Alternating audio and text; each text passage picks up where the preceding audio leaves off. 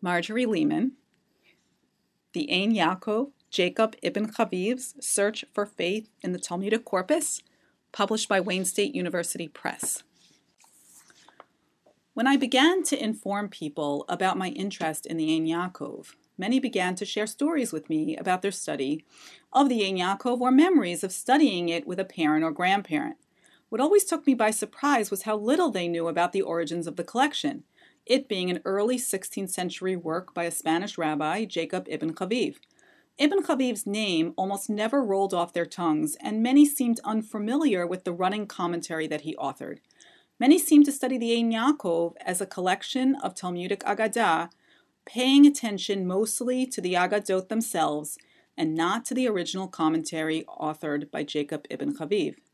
It became clear to me that someone needed to write the history of the origins of this work, if only to restore Ibn Chaviv to his rightful place in the history of a collection that became one of the most well-known collections of Talmudic Agadah and one of the most significant contributions to the history of Jewish literature. When I began my work on my book here at JTS, ensconced in the daily challenges of teaching here, I also began to see myself through Ibn Chaviv's eyes. I realized that many of the questions that Ibn Chaviv had were really my own. How can I teach my students to effect change? After all, how does one change a culture or an ethos? How does one unify fractured communities?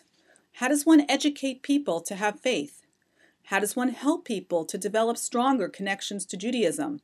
And of course, the most salient question for those of us who spend our time teaching Jewish texts: how does one inspire anyone through a text, whether it is a passage of Tanakh or Talmud or a medieval Spanish poem? Can a text move a person intellectually as well as spiritually just because it moves me? While I think about these questions a lot and do not necessarily have all the answers yet, Ibn Chaviv was grappling with many of the same questions at the beginning of the 16th century when he thought about his community.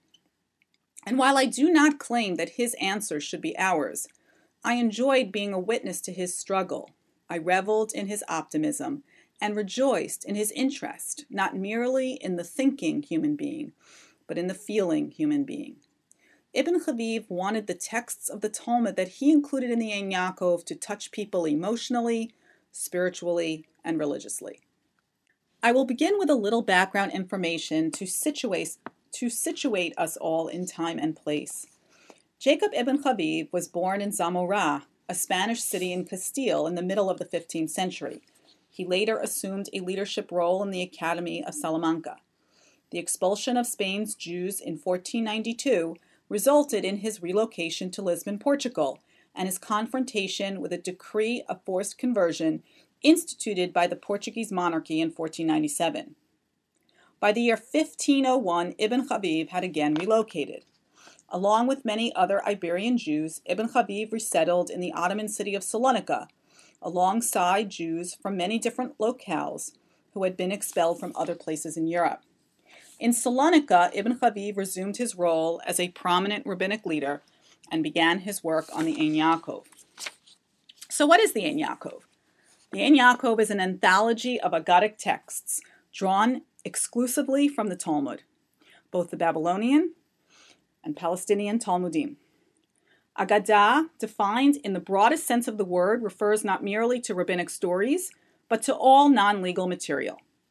Ibn Chaviv boldly assumed the literary freedom to break apart already established Talmudic passages where halakha and Agadah were often intimately linked, creating an entirely new collection of Talmudic material.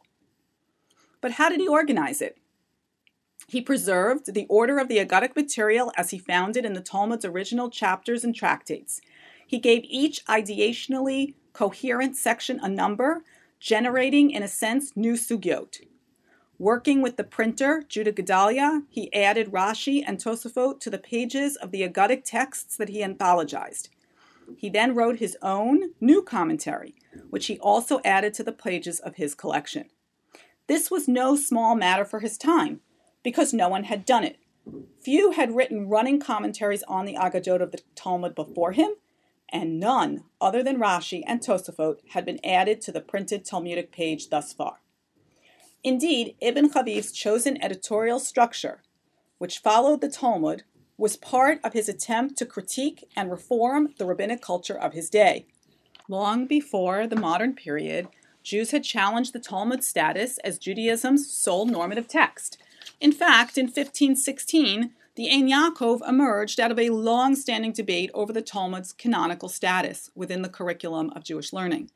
Its publication offered a unique alternative text through which to answer the questions that had already been reverberating throughout the Jewish community for centuries. What constitutes Torah study?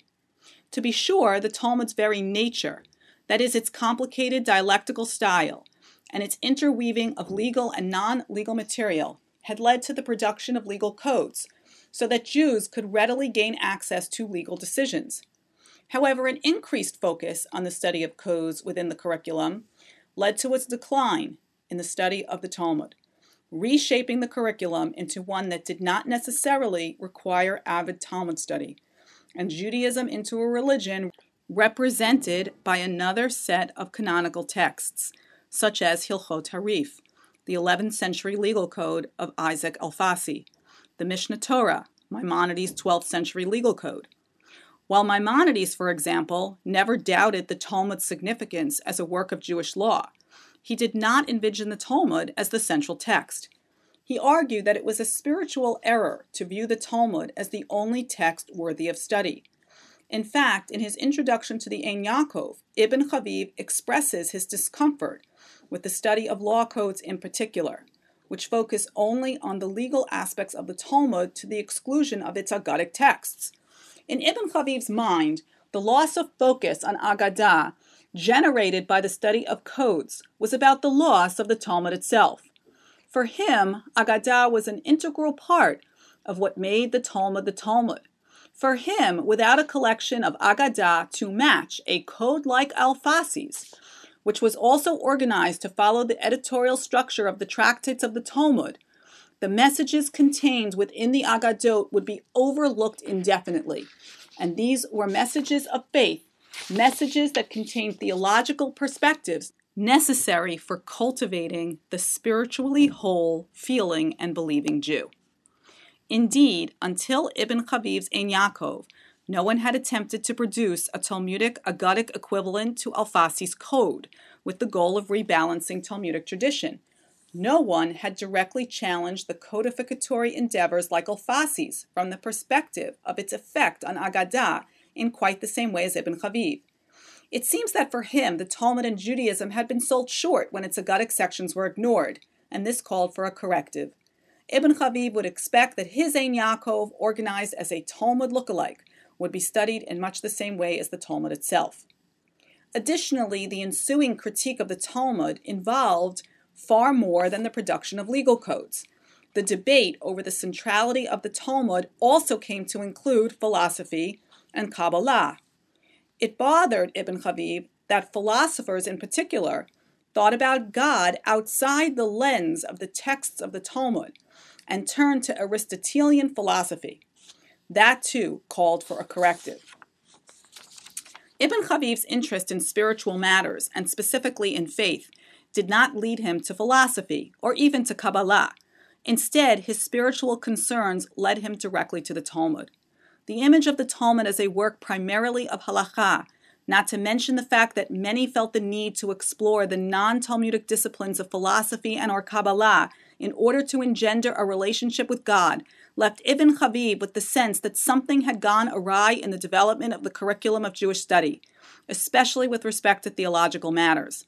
In his commentary, Ibn Khalif explicitly lambasts those who were overly involved in the study of philosophy. Furthermore, Kabbalistic esotericism did not inform his textual analyses. Ibn Khalif could not conceive of theology outside of the Talmud. To him, Jewish theology was rabbinic theology. They were one and the same. For this reason, the only system that Ibn Khalif embraced was that of the Talmud. It, and only it, governed the order and content of his interpretations.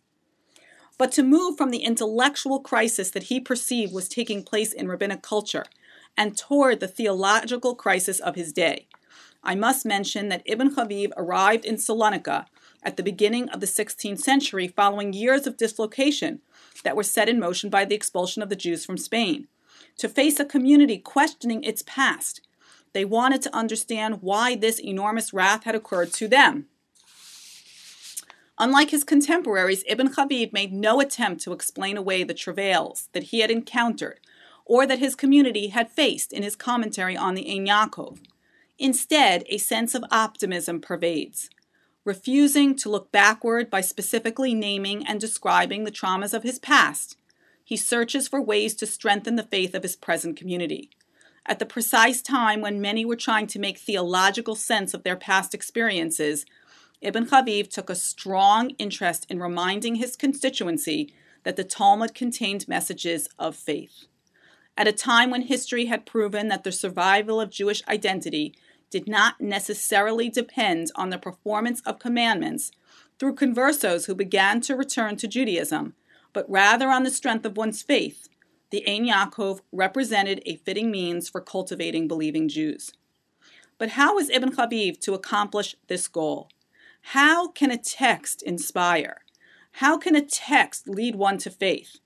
Indeed, as a Talmudic commentator, the operative question for Ibn Habib was not, what does the text say, as Rashi had asked, or to concern himself as Tosafot did with resolving textual contradictions in the texts of the Talmud. For Ibn Habib, the question was, what does this text say to us? What does this text mean for us? In what way is it relevant to us? It is precisely this message that I hope my students at JTS and its graduates think strongly about as they read my book in the context of examining their present and future roles as communal leaders.